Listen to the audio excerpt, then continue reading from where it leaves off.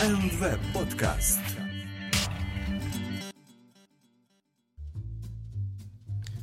Добрый день, дорогие слушатели. Вы слушаете 44-й выпуск 9-го сезона подкаста РВПод. С вами, как всегда, я, его постоянный ведущий Алексей Васильев, и в этом выпуске я расскажу, что же нового интересного произошло в мире Ruby и веба за прошлую неделю. Поехали!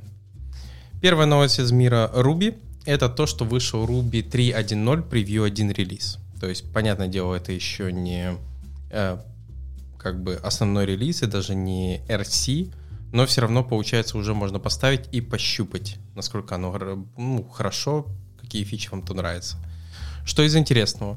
Первое — это то, что туда добавили YJIT. YJIT, напоминаю, это штуку, которую разработал Shopify. Это, получается, если у нас сейчас уже есть такая штука, как MJIT, то есть которая, если напомню, как она работает, она прогревает, то есть там есть счетчики, которые проверяют, какие методы вызываются намного часто, и получается потом эти методы собираются через GCC в библиотеку, то есть сошечку, и потом эта сошка, получается, маунтится, точнее инклюдится в running процесс, и за счет этого, получается, эти методы становятся быстрее. Тут же, получается, в чем основная идея у YJIT, это как бы присборка. То есть, если, получается, MJIT, он прогревает, находит методы, которые вызываются намного часто, и, получается, пытается их привести к более быстрым вариантам, то в YJIT вы должны как бы присобрать ваше приложение, то есть то же самое, что вы делаете, например, при сборке приложений на C, C++, только в этом собираете все приложение, а тут идея заключается в том, что вы должны как бы присобрать, возможно, часть приложения. То есть более подробно я рассказывал в этом в прошлых выпусках, сейчас же я просто напоминаю. То есть тут внутри используется такая вещь, как Lazy Basic Block Versioning, LBBV, который, получается, компилирует вот эти основные методы, инкрементально их пытается компилировать, и, получается, находит те, которые он может сделать. То есть, понятное дело, какие-нибудь метод missing или define method он не сможет привести к таким вариациям. И, получается, за счет этого, что хорошее, то есть данная методика, ее можно уже использовать на сегодняшний день, она уже используется в Shopify, они, получается, используют ее вместе с рельсой, и определенные куски кода они ускорили где-то там в 22%, не 22 раза, а в 22% через Rails Bench, и, например, их Liquid Render работает на 39% быстрее. Понятное дело, что получается, теперь вы должны будете шипать не просто ваше Rails-приложение в докере, а вы должны будете там положить его в докер, еще дополнительно, возможно, присобрать на том же CI или CD, что вы используете, какие-то артефакты перед тем, как вообще что-то запускать в этом приложении. То есть вы потратите, возможно, больше времени на то, чтобы забилдить приложение, но зато можете получить какую-то вот такую производительность. Следующее — это Debug Gem, то есть у них появился новый дебаггер. То есть теперь у них скажем так, просто появились другие методы, то есть теперь вы должны там использовать binding.break, чтобы с этим всем работать. То есть я бы не сказал, что что-то сильно изменилось, то есть я его попробовал, работать так же, как и старый дебаггер. Просто вот он, есть там какие-то свои определенные плюсы, он лучше поддерживается в всяких IDE интеграции, и получается он реплейсит libdebug.rb в стандартной библиотеке. Также, получается, в Error Highlight они добавили, что теперь он четко показывает error location, где он произошел, то есть он четенько показывает, что вот именно здесь, в этой линии произошло. Возможно, вы имели в виду что-то другое, он точно тыкает и хайлайтит, где именно ошибка произошла. И также заимпрувили ARB, то есть там какие-то определенные дополнительные штуки. И с фич что там добавили? Напоминаю, что это синтаксический сахар для, получается, написания, например, хэша. То есть, когда вы хэш пишете, если кто в JavaScript пишет, например, какая-то переменная x, и просто пишете фигурные скобки x, закрывайте фигурную скобку, что означает x, двоеточие x. Теперь, получается, что-то подобное можно будет писать и в Ruby, только там еще двоеточие есть. То есть, теперь вы просто будете писать фигурные скобки, x, двоеточие, фигурная скобка. Что будет означать то же самое x, двоеточие x. То есть также у них появились такие штуки, как pin operator in pattern матчингах в экспрессионах, RBS, я так понял, там лучше заимпрувили, type proof, то есть получается его тоже static type analyzer заимпрувили. И также не забывает работать на MGTOM, то есть там улучшили его Max Cache, также, получается, добавили поддержку Z-Work в Rails, что, получается, до этого, я так понял, не совсем работал. И разные другие изменения. Поэтому, если вас что-то из этого интересует, например, вот тот же YJIT, то можете уже поставить себе превью версию и пробовать гонять ваше приложение. Может, вы увидите какой-то большой взрыв производительности, если присоберете кусок вашего приложения именно через YJIT.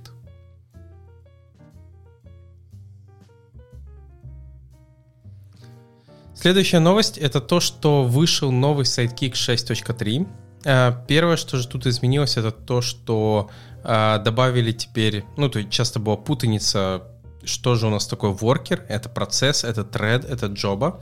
И получается, чтобы убрать этот confusion и frustration, Майк Перхэм решил, у нас теперь будет, надо инклюдить Sidekick job в job классы. То есть worker еще остался, не обязательно сейчас все бежать и переписывать, но теперь получается, чтобы четко понимать, о чем мы говорим и обсуждаем, то он решил переназвать не sidekick, worker, а теперь sidekick, job. То есть и теперь надо инклюдить именно это в классы, чтобы это работало. Следующее — это то, что Active Job Compatibility улучшили, то есть там появились дополнительные опции. Там QS пробрасывается, то есть до этого, я так понял, невозможно было указать Q-шку, теперь это можно указать через именно Active Job.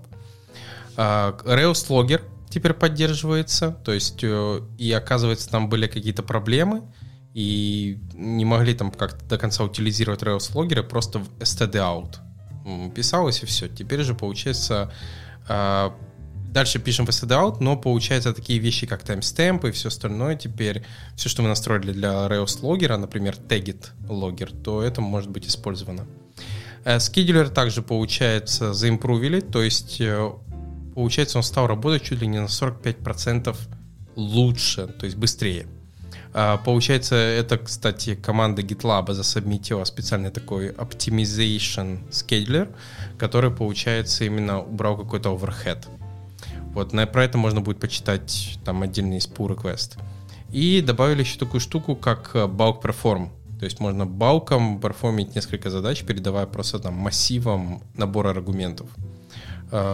Нету лимита по размеру, но можно типа джобы просто пушатся батчами по 1000 штук. То есть если у вас там массив 1 000 000, то все равно он, получается, нарежет этот массив по вот этим кусочкам, по 1000. Также, получается, на WebMord убрали JavaScript, даже не совсем JavaScript, jQuery. То есть теперь jQuery нету, получается меньше зависимостей, теперь просто Vanilla.js.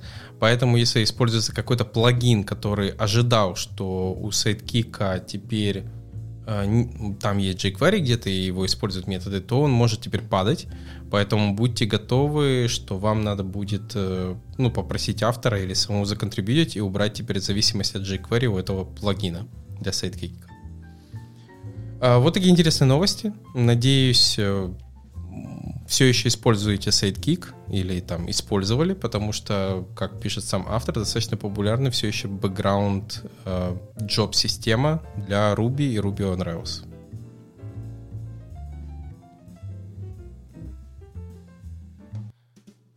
Следующая статья в блоге «Злых марсиан», в которой они рассказывают про... Статья называется «A No-Go Fantasy. Written Go in Ruby with Ruby Next». То есть, получается, в этой статье рассказывается о том, как авторы решили написать, скажем себе, такой процессор Go файлов на Ruby. То есть, что это означает, что парсер, лексер, то есть вот вся эта штука, которая написана на Ruby, она может разобрать гошный код и выполнить его. Понятное дело, что они писали там по минимуму, то есть не писали полноценно рабочий парсер, который может поддерживать все, что требуется. То есть стандартно взяли вариант print hello world, но, получается, показали, то есть статья вообще началась из того, что если Go настолько великолепен, то почему на нем не пишется все? И получается, потому что у «Злых марсиан» есть продукты, которые написаны на Ruby on Rails, но там внутри используются и гошные части. Тот же Anycable, Image Proxy и многие-многие другие проекты, которые и open source, и, кстати, вот коммерческие уже появляются варианты того же Image Proxy и Anycable. Так вот, вернемся к статье. В самой статье, получается, они решили посмотреть, а что же вот, можем ли мы взять гошный файл, просто добавить к нему расширение .rb, и чтобы Ruby его выполнил. И в этой статье они долго разбираются, то есть пишут, скажем так себе, создают DSL, потом берут Ruby Next, его там расширяют, и получается за счет этого создают парсер и лексер, который разбирает гошный код и может его выполнить на Ruby. И в конце концов статья доходит до того, что, как вы видите, на Ruby, то есть используя Ruby Next и Ruby Next парсер, то есть который они модифицировали, они, получается, что Ruby настолько мощный, что они могут сделать вот чуть ли не все, что им требуется. То есть, что они могут написать на Ruby штуку, которая будет выполнять гошный код. В то время как на Go такую имплементацию будет тяжело сделать. Придется или имплементировать свой Ruby VM, или же, получается, использовать какие-то C-биндинги для mRuby, чтобы, получается, как-то вот выполнять рубишный код. Что, понятное дело, потребует больше усилий, чем им потребовалось заставить Ruby выполнить гошный код. Вот такая интересная статья говорит о том, что Go хорош, прекрасен, но все-таки у Ruby есть достаточно свои сильные стороны, и вот эта статья показывает, что действительно вот на Ruby он настолько гибок, можно вытворить, не всегда, конечно, знаете, как это с буханкой, может, и не нужно было, но можно это сделать. В то время, когда Go компилируемый язык, и там есть свои ограничения, которые вот всякие вот это method missing, define методы и всю остальную магию динамически интерпретируемых языков, ну, получается, не получится никак достичь. Ну, потому что тогда надо переставать быть компилируемым языком. Вот такая интересная статья. Поэтому, ну, она может быть использована как раз как бы в счет, что +1 к Ruby. То есть, действительно, что Go хороший язык, но смотрите, что можно вытворить с Ruby, в то время как на Go на это придется потратить огромное количество усилий. То есть там это, наверное, можно сделать, как и написали, но зачем?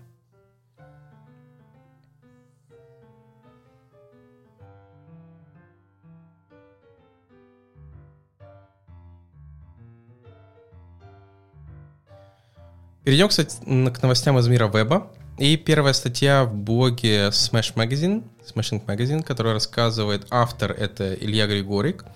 Он, получается, до этого работал в Google, сейчас работает в Shopify. И, возможно, кто-то его знает, он автор такой книжки бесплатной, как High Performance Browser Networking, в которой как раз он рассказывает о том, про какие вещи надо думать, когда вообще работаем с браузером, нетворком, то есть там достаточно такие, знаете, низкий уровень, то есть network, TCP, Wi-Fi, 3G, вот все вот подобные штуки, про которые, ну, не всегда задумываешься, когда работаешь с веб-разработкой, девелопментом, что такое latency, как оно работает, в чем основная разница, что влияет вообще на задержку, там, DNS-запросы и все остальное. Но вернемся к статье. В этой статье он рассказывает про то, что Shopify, потому что он же работает теперь там, совместно, я так понял, он там над этим работает, и выпустили такую штуку, как Hydrogen, то есть гидроген. Ну, это, получается, себе такой React фреймворк для, получается, e-commerce. То есть, понятное дело, он сильно заточен на Shopify, чтобы через него это работало. В переводе, получается, это как бы водород. То есть hydrogen — это водород. И получается, основная идея — это то, что вот используя React и все, что там внутри есть, то есть там есть поддержка SSR, там есть поддержка, вот что он high performance, как же без этого, что у него достаточно высокий Core Web Vitals, то есть внутри работает, то есть про это они обязательно думают. И что там есть достаточно разные вот эти интеграции, то есть такие вещи, как стриминг, сервер-сайд рендеринг, React сервер компоненты, также получается дата фетчинг уже внутри встроенный, то есть и кэш-контролинг. То есть получается, что они там добавили методику кеширования как и запросов, так и рендера самих компонентов. Получается, что они там используют? Они используют White для сборки.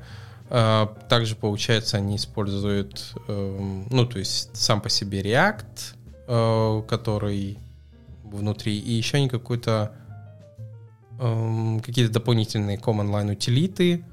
Я смотрю, есть там, получается, у них Aurora, то есть это гугловская Aurora, это не амазоновская. Это, получается, command line утилита, чтобы работать сам с Next.js, Angular и так далее. То есть есть вот такая штука еще.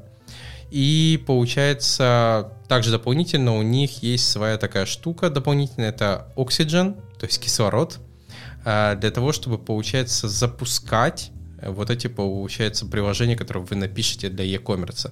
То есть это такой себе у Shopify hosted V8, JavaScript Working Runtime. То есть вы туда, получается, я так понял, сможете пушить ваше приложение, и вот эти какие-то бизнес-логику будет выполняться как раз на Oxygen.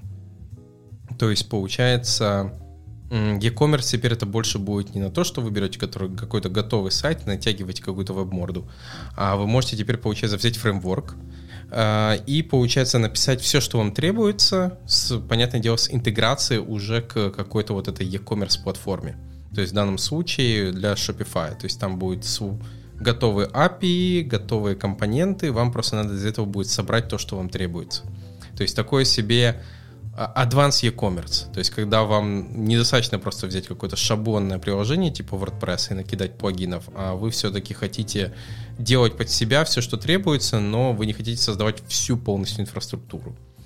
И вот получается, я так понял, Shopify как раз для этого и создал этот Hydrogen и, получается, Oxygen. Это свою платформу для запуска вот этого Hydrogen. Поэтому, если вас заинтересовало, то и вы как бы интересуетесь e-commerce, то есть вам это требуется, тем более есть сейчас даже отдельная такая категория, знаете, как есть Magento Developer, WordPress Developer, то сейчас уже есть и Shopify Developer, это отдельная когорта, то, я думаю, получается, у них теперь появился дополнительный стек, который теперь надо будет знать. Ну, не уверен, намного ли, но вот он теперь такой, там не надо знать Ruby, там больше надо знать именно фронтенд разработку, то есть React, Node.js, вот подобные штуки.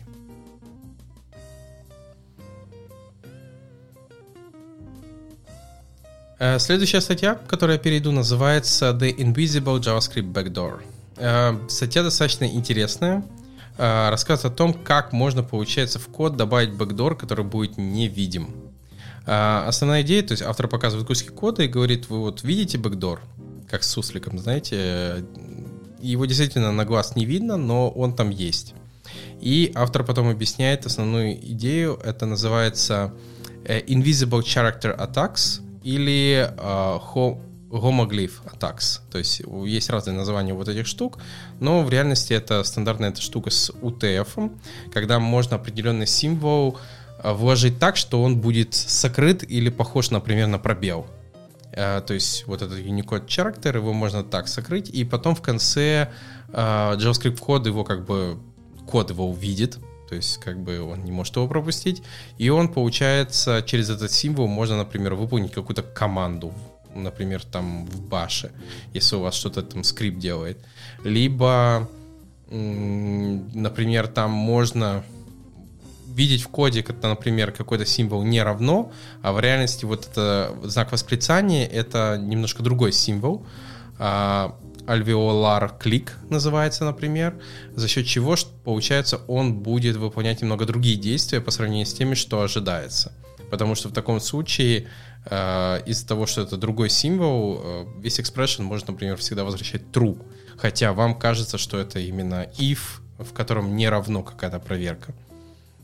Вот, поэтому... И самое интересное, что в каком-нибудь pull-реквесте, даже pull-реквесте, тот же GitHub или GitLab, вы не увидите этот символ. И даже не каждый IDE может показать вам, что там внутри есть какой-то символ. Я даже видел такие, не скажем так, не атаки, но когда присылают определенный файл, и ты не видишь, ну, то есть ты видишь пробел вроде, а в реальности это не пробел, там внутри есть какой-то символ вот этот UTF-ный, и из-за него, например, там парсер ломается или еще что-то. Вот, поэтому есть, оказывается, вот такая методика атаки на приложение через вот эти символы. Поэтому, если вы не знали, вот почитайте, достаточно интересная статья, как, получается, можно сделать вот такую интересную атаку и, получается, в какой-нибудь, например, open source проект или даже ваш код кто-то может законтрибьютить, именно добавив вот такую неприятную штуку.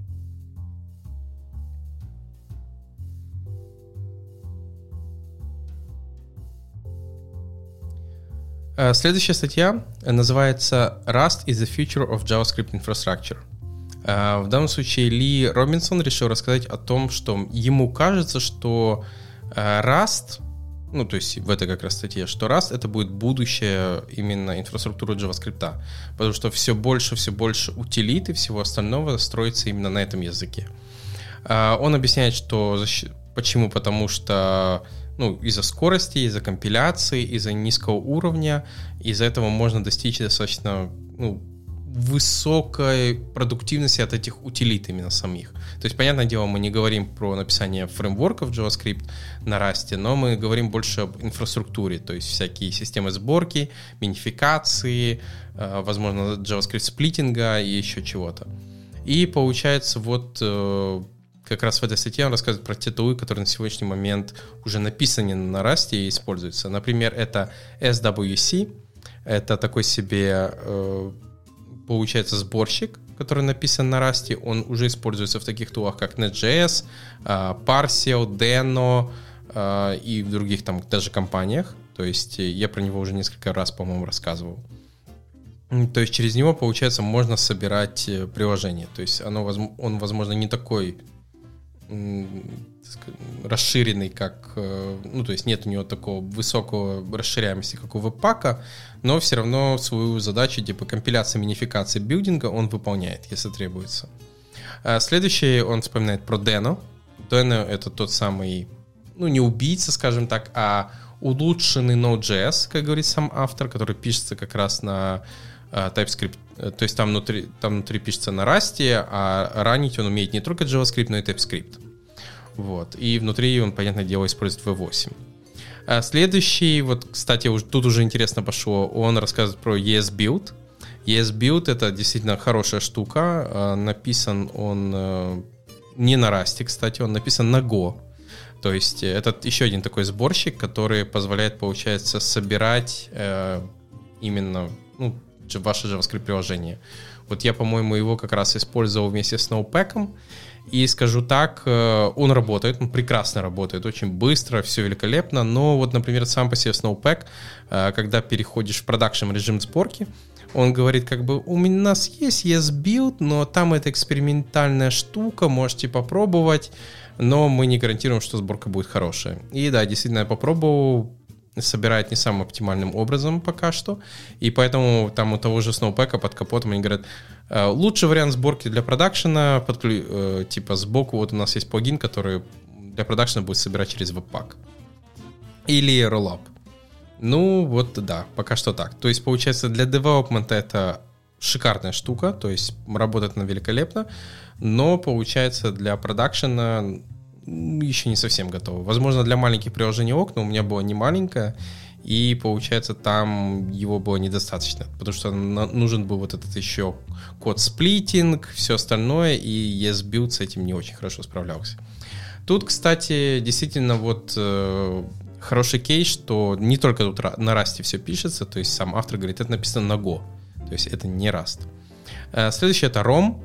ROM — это такой линтер, компайлер, бандлер, тест-раннер, то есть такой себе солянка во всем.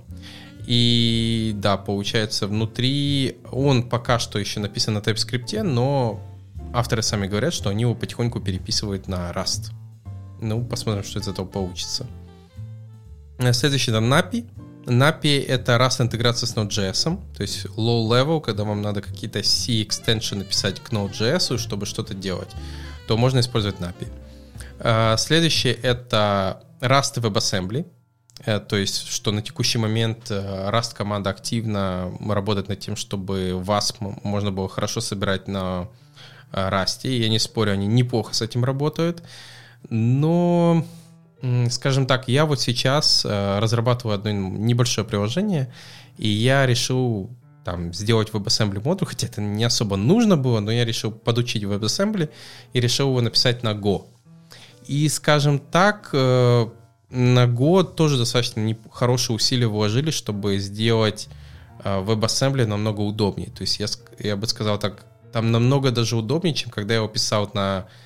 Я не писал на Rust, конечно, я писал на MNIScriptline, то есть это C-шный такой уже вариант WebAssembly я писал, когда мне надо было написать определенный конвертер, именно конвертации картинок, то я писал его на C. Но вот сейчас мне надо было написать там типа специальный парсер, который должен был распаршивать определенный текст, там лексер, вот это все остальное. И я решил не брать JavaScript, я решил взять, окей, возьмем Гошку и напишем типа некий WebAssembly модуль. И оказывается, что Go-разработчики очень, настолько все круто сделали, что, скажем так, Go может вызывать чуть ли не нативные методы именно в браузере. То есть на какие-то определенные такие объекты, как промисы, date. Go туда может пробрасывать свои функции. Понятное дело, там есть определенные ограничения по типам, какие переменные могут туда-сюда бегать, но все это сделано настолько прозрачно, что, скажем так, я потратил достаточно малое количество усилий, чтобы просто сделать WASM wrapper. Я больше потратил усилий, чтобы написать парсер до конца и покрыть его тестами. То есть вот это ушло больше усилий. Поэтому, скажем так, я не спорю, Rust комьюнити тоже хорошо вкладывается в WASM, но и в Go, я смотрю, там все очень неплохо. Поэтому статья, она интересная. Автор расскажет, что вот все-таки Rust — это круто, но, как мне кажется, тут не надо думать только про Rust, потому что в его же примерах прекрасно видно, что некоторые утилиты пишутся и на Go, и Go, как мы видим, неплохую нишу уже занял в DevOps, то есть многие утилиты, всякие докеры и остальные написаны именно на Гошке, и, возможно, Go сможет и тут занять почетное место, то есть не Rust'ом единым. Но я не спорю, да, действительно, вот такие штуки, как сборщики, компайлеры и все остальное, нам будет только большой бенефит, что они смогут, что они будут работать или на Go, или на Rust, именно за счет того, что они будут работать намного быстрее, чем те, которые написаны на JavaScript или там еще на каком-то языке, типа интерпретируемом, например, Python или Ruby. Не самая оптимальная штука, чтобы собирать что-то, вообще, чтобы что-то собирать. Вот, поэтому посмотрим. Скажем так, я согласен с автором, что, как видно, у Rust неплохой пока вход в JavaScript, но я бы не ставил на него все, вот, скажем так, первый его минус у Rust — это, получается, не такой же легкий порог входа, потому что многие, кто работает с C, C++, им с Rust, например, будет удобнее, но если вы работаете, например, там, с каким-нибудь JavaScript, в котором уже есть garbage коллектор и все, что требуется, то в Rust придется немного, помучиться. То есть там не все так просто. И вот в этом может быть проблема, потому что Go, например, намного проще. То есть он достаточно простой, я бы сказал, иногда даже туповатый язык. Туповатый имеется в виду, что там есть... он настолько прост, что иногда некоторые вещи приходится вот... Ты ожидаешь, что на это должна быть в стандартной библиотеке функция, ее нету. Например, вот банальный кейс, когда там у вас, не знаю, там два мэпа со строками, и вам надо их как-то смерджить. Ты ищешь, думаешь, в Go, наверное, есть в стандартной библиотеке что-то, а там ничего нету, и тебе просто надо делать цикл и просто один мердживать в другой самому. Или искать какую-то готовую библиотеку, которую до вас кто-то написал. То есть, получается, в Go вот есть такие штуки, но он действительно очень простой, и очень простые вот эти примитивы для конкурентности. Поэтому он может в этом тоже, не то что выигрывать у Rust, но порог входа в него ниже. И, как мне кажется, за счет этого многие люди могут потянуться и все-таки на нем активнее писать, чем на том же Rust. Но время покажет. Как мы видим, есть утилиты и на Go, и на Rust, и посмотрим, что из этого выйдет. Поэтому, если у вас есть какие-то свои мысли о том, будет ли будущее JavaScript инфраструктуры на Go, на Rust, может, вы думаете, что это будет на Zig языке или еще на каком-то, или, может, все-таки на Dart все будет переписано. Вот пишите ваши комментарии и рассказывайте, что вы думаете по поводу этого.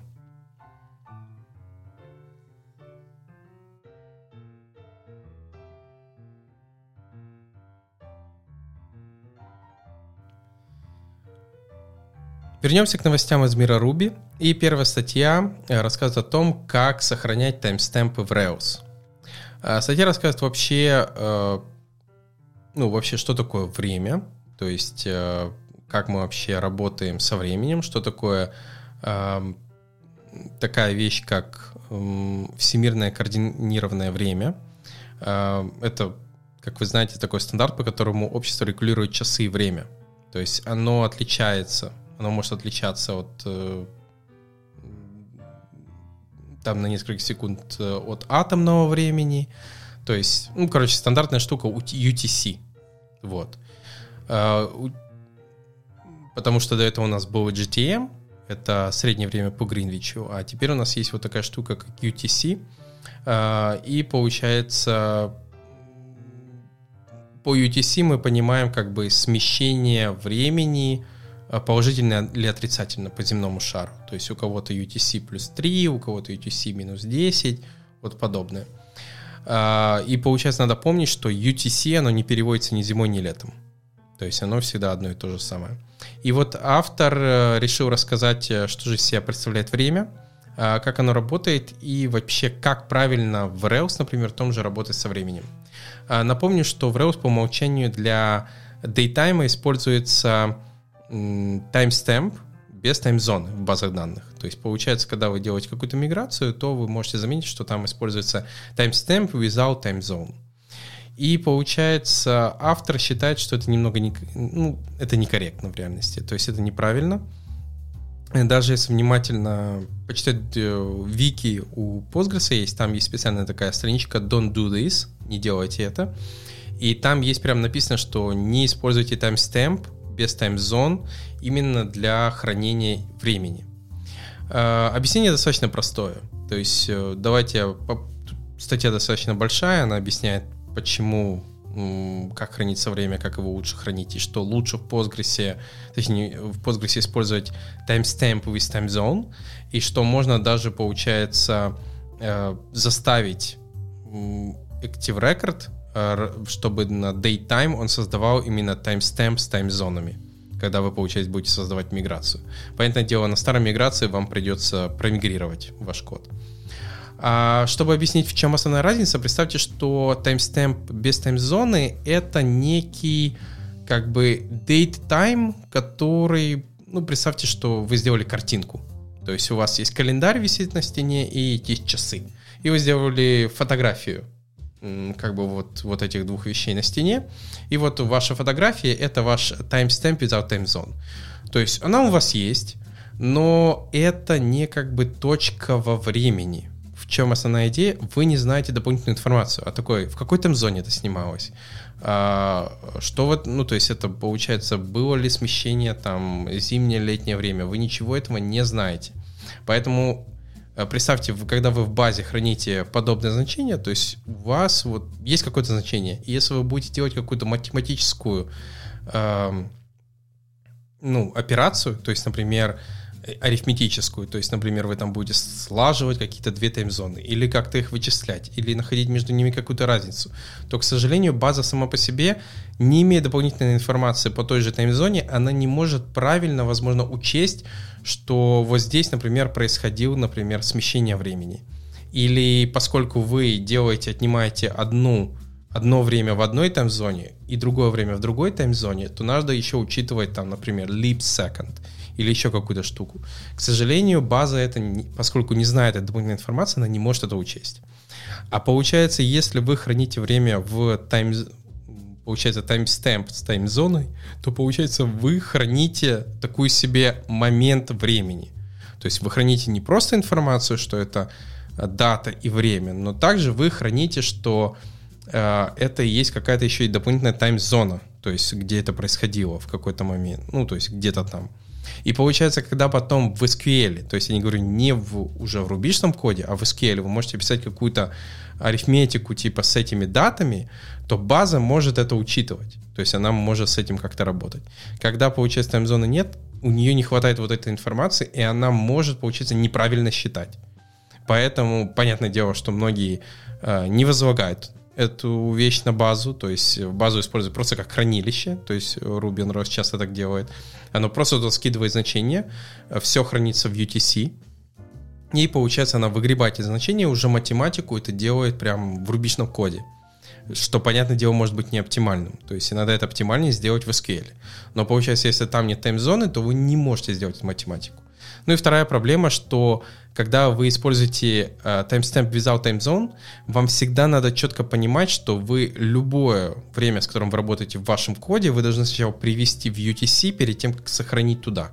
Понятное дело, что Active Record это делает активно, но с базой, например, может работать не только Active Record, а какие-то другие системы, в котором, получается, теперь надо тоже обязательно помнить, что сохраняя, вы должны перевести в UTC, забирая, вы должны там понимать, что это UTC, который, возможно, надо перевести в какую-то там зону, например, для этого юзера.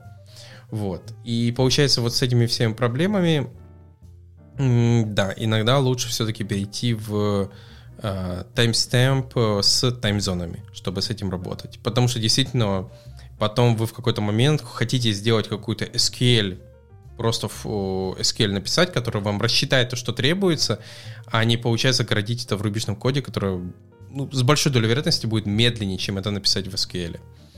Вот. И надеюсь, вам это объяснение объяснило, почему все-таки лучше использовать timestamp with time zone именно для хранения date-time, то есть момента времени, а не просто какой-то снапшот даты и каких-то часов, минут и секунд. То есть, чтобы хранить полную информацию именно момента.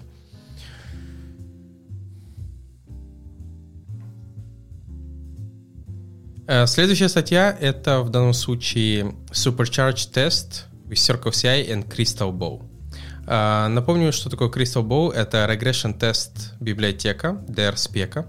Что же такое regression test? Это идея заключается в том, что, представьте, вам надо, я не знаю, у вас огромное приложение, и вам надо, когда вы запускаете на CI test-suite, там требуется полчаса, час, может. Вы можете, конечно, его распараллелить, разбить, но все равно на это уходит много времени.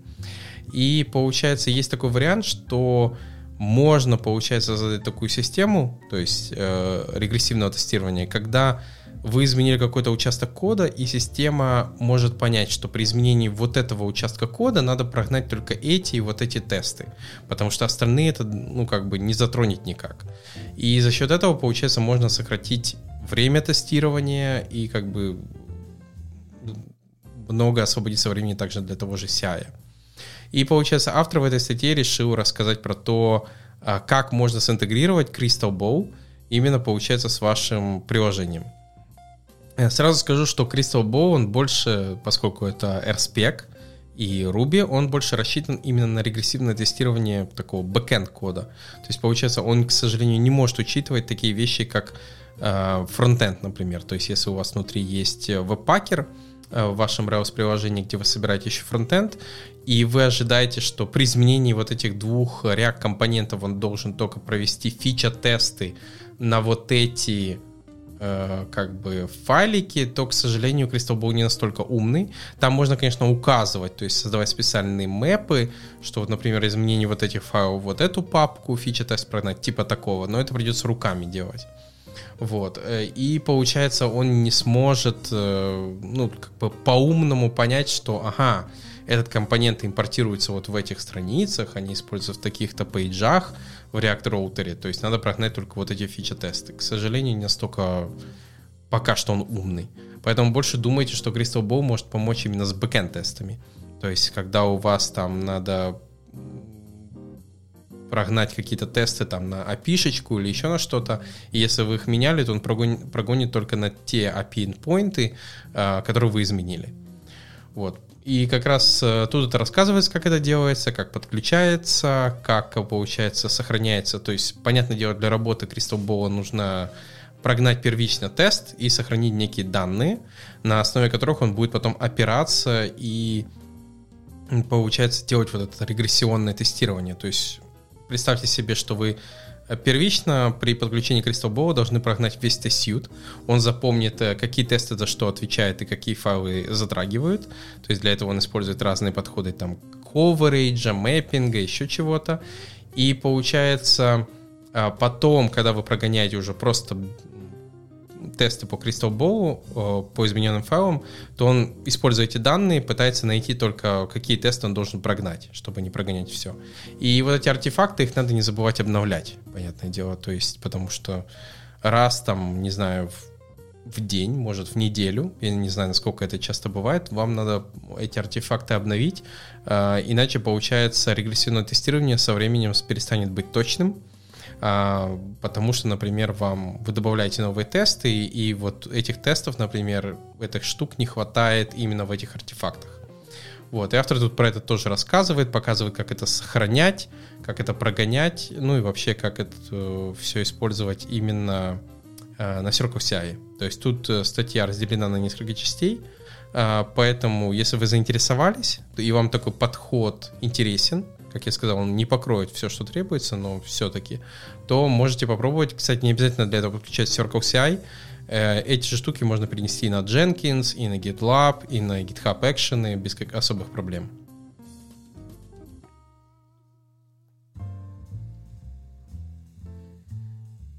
Следующая статья в блоге Honey Badger, которая рассказывает о том, как заранить Rails-приложение на Kubernetes. То есть это такой степ-бай-степ туториал. Это может быть полезно тем, кто вот как хотел, не знал, с чего начать, и как бы ему взять вот кубер какой-нибудь или мини-куб даже локально запустить и задеплоить свое Rails-приложение, посмотреть, на что оно будет похоже.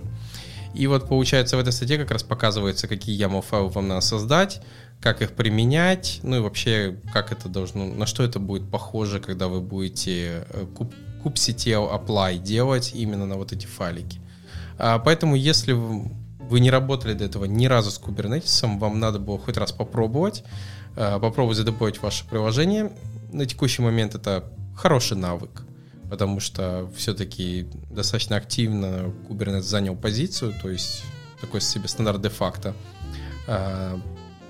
для того, чтобы разворачивать контейнеры. Поэтому, если вы вот не знали, как это делать, милости прошу к этой статье.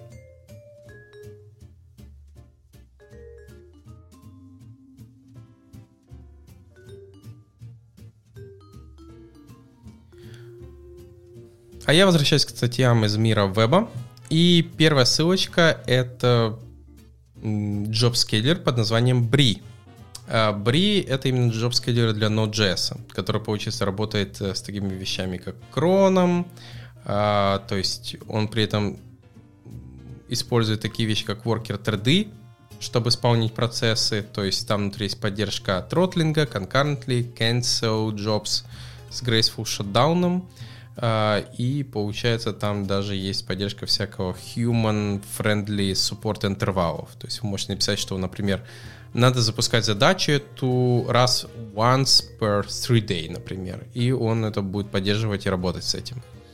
Я просто, например, скажем так, на Node.js на бэкэнде в основном работаю только с веб-интерфейсами или с какими-то command-line утилитами. Поэтому никогда даже не задумывался действительно, чем запустить бэкграунд задачи. В основном это у меня там Ruby Sidekick или какой-нибудь там с RabbitMQ или там что-то с Postgres связанное. А вот получается, чем запускать бэкграунд задачи именно для того же, например, Node.js, я не думал. И вот получается, теперь знаю, что есть такая библиотека, как Brie, через которую как раз это все можно делать. То есть, например, для Гошки, кстати, если я вот надо запускать какую-то бэкграунд задачу, в основном для этого тикер использую. То есть просто там говорите раз в час тик, и просто он раз в час будет дергать какой-то метод, который вам требуется. Это вам так совет, что в Go это особо и не нужно. Типа, ну, хотя если потом вам надо пуллеры, еще что-то, то может, конечно, и потребуется что-то подобное искать. Ну вот Brie один из таких вариантов для Node.js. Следующее это у нас Tifu. Tifu это React State Management. Ну, потому что мало их, и вот появился еще один.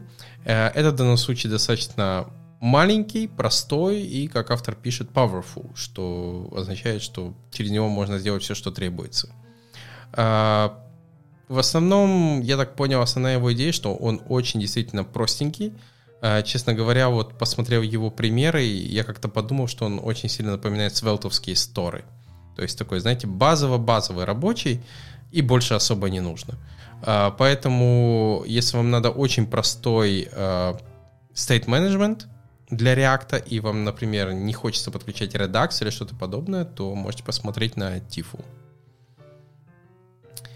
Следующее, еще один state management, но он уже чуть старше, но все еще экспериментный, скажем так, это Recoil. Recoil вышел в версии 0.5.2. Напомню, Recoil, он разрабатывается в Фейсбуке, но как экспериментальная ветка, то есть он, я так понял, возможно, еще особо нигде не используется на продакшене. Основная идея, что это считается такой более эффективный state management по дереву компонентов. То есть есть там хорошее видео, поищите его в YouTube по поводу Recoil, где автор показывает вообще, зачем он его разрабатывает, в чем основная его идея. И это такой себе, да, действительно state management, в котором можно там красиво как-то обновлять только нужные компоненты, и при этом React не будет перерендеривать, например, все дерево, даже если там что-то вы в паренте меняете, если не ошибаюсь, настолько он интересно работает. Или, например, там, если какой-то child нас затронуть, все равно он с этим неплохо справляется. Вот. Пока что, как я сказал, я не видел, чтобы его где-то активно писали, что вот мы его используем на продакшене, но вот уже версия 0.5.2 вышла, что не первая, понятное дело, не 1.0, но все еще может быть, возможно, вам интересен, что никуда он не делся, он развивается. Возможно, я думаю, когда-нибудь дойдет до версии 1.0. Хотя это ни о чем не говорит. Вот недавно действительно вышел React Router, и там опять то поломали, то сломали, то есть 6-й версии, что, скажем так, даже небольшой проект придется потратить какое-то время и промигрировать. Поэтому, да, нет никакой гарантии, что вот сегодня вышла версия 1.0, и там через месяц автор все перепродумал, и будет версия 2.0. Поэтому, смотрите. Как я сказал, возможно, если у вас огромные деревья компонентов, то есть какой-нибудь, я не знаю, там у автора было тонны компонентов, которые как-то там двигаются, их можно тягать, свайпать, то есть такое себе, я не знаю, аналог спредшита или какого-то, я не знаю, космического неба с объектами, которые можно дергать на реакте, то, возможно, Recoil как раз может вам помочь, чтобы у вас просто не перерендеривать огромное дерево компонентов, потому что вы только дернули там один маленький компонент в сторону. Следующая библиотека под названием React Freeze. Это, получается, специальная библиотека для того, чтобы не позволять React-компонентам саб-дереву перерендериваться, если это не требуется. То есть, получается, он использует такую вещь, как suspense, получается, который заинтродюсили в React 17, для того, чтобы не ререндерить часть приложения, которая, например, невидима в текущий момент. Интересный подход, то есть, получается, frozen компонент саб-дерева, оно просто реплейсится на определенный placeholder, и сам по себе компонент в реальности он не замаунчен, поэтому он и не перерендеривается постоянно. То есть за счет этого происходит экономия. И получается потом компонент используется только в тот момент, когда там до него, например, доскроллили, или там изменилось состояние, например, картинка прилетела, или какой-то input state произошел. То есть в таком случае тогда оно unfrozится. То есть это может быть удобно, если у вас там какие-то надо динамические списки делать. Хотя для больших списков есть React Window с разными вот этими дополнительными штуками. Но вот, я не знаю, если у вас действительно, опять же, большое дерево сабкомпонентов, и вы не хотите, чтобы при изменении что-то на паренте, оно постоянно перерендеривалось, хотя его еще не видно. Вот. В таком случае действительно можно попробовать использовать React Freeze, чтобы, получается, такого не происходило.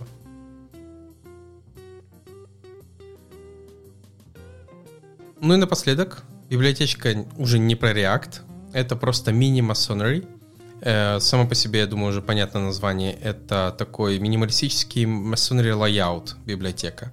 Для тех, кто не в курсе, Masonry — это когда, не знаю, такой себе грид в виде кирпичиков, представьте, то есть неравномерно, или какой-нибудь Google Photos, или 500 пикселей layout. То есть представьте себе фоточки, которые могут быть разного размера.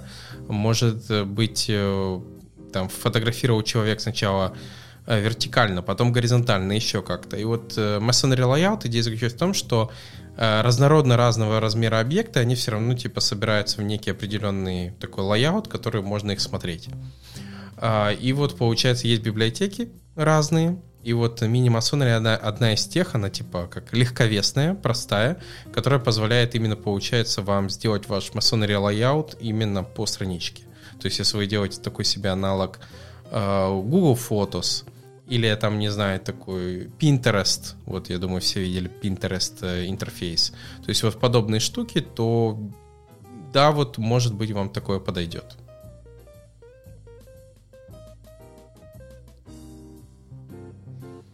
А на этом у меня все новости. Также напоминаю, что мы дальше собираем новости на РВПод Кафе 27 выпуск, который будет 04.12. И поэтому, если у вас есть какие-то интересные новости, подкидывайте нам в чат, точнее не в чат, а получается в discussion на GitHub, ну либо голосуйте за те, что есть, либо пишите комментарии. А на этом у меня все. Подписывайтесь, там, пишите что-то, например, как ваши мысли по поводу Rust и будущего веба, или, например, по поводу, насколько вас интересует в Ruby 3.1.0 новый именно WYJIT. Будете ли вы его пробовать? А на этом на сегодня все. Спасибо, что послушали. И до новых встреч. Пока.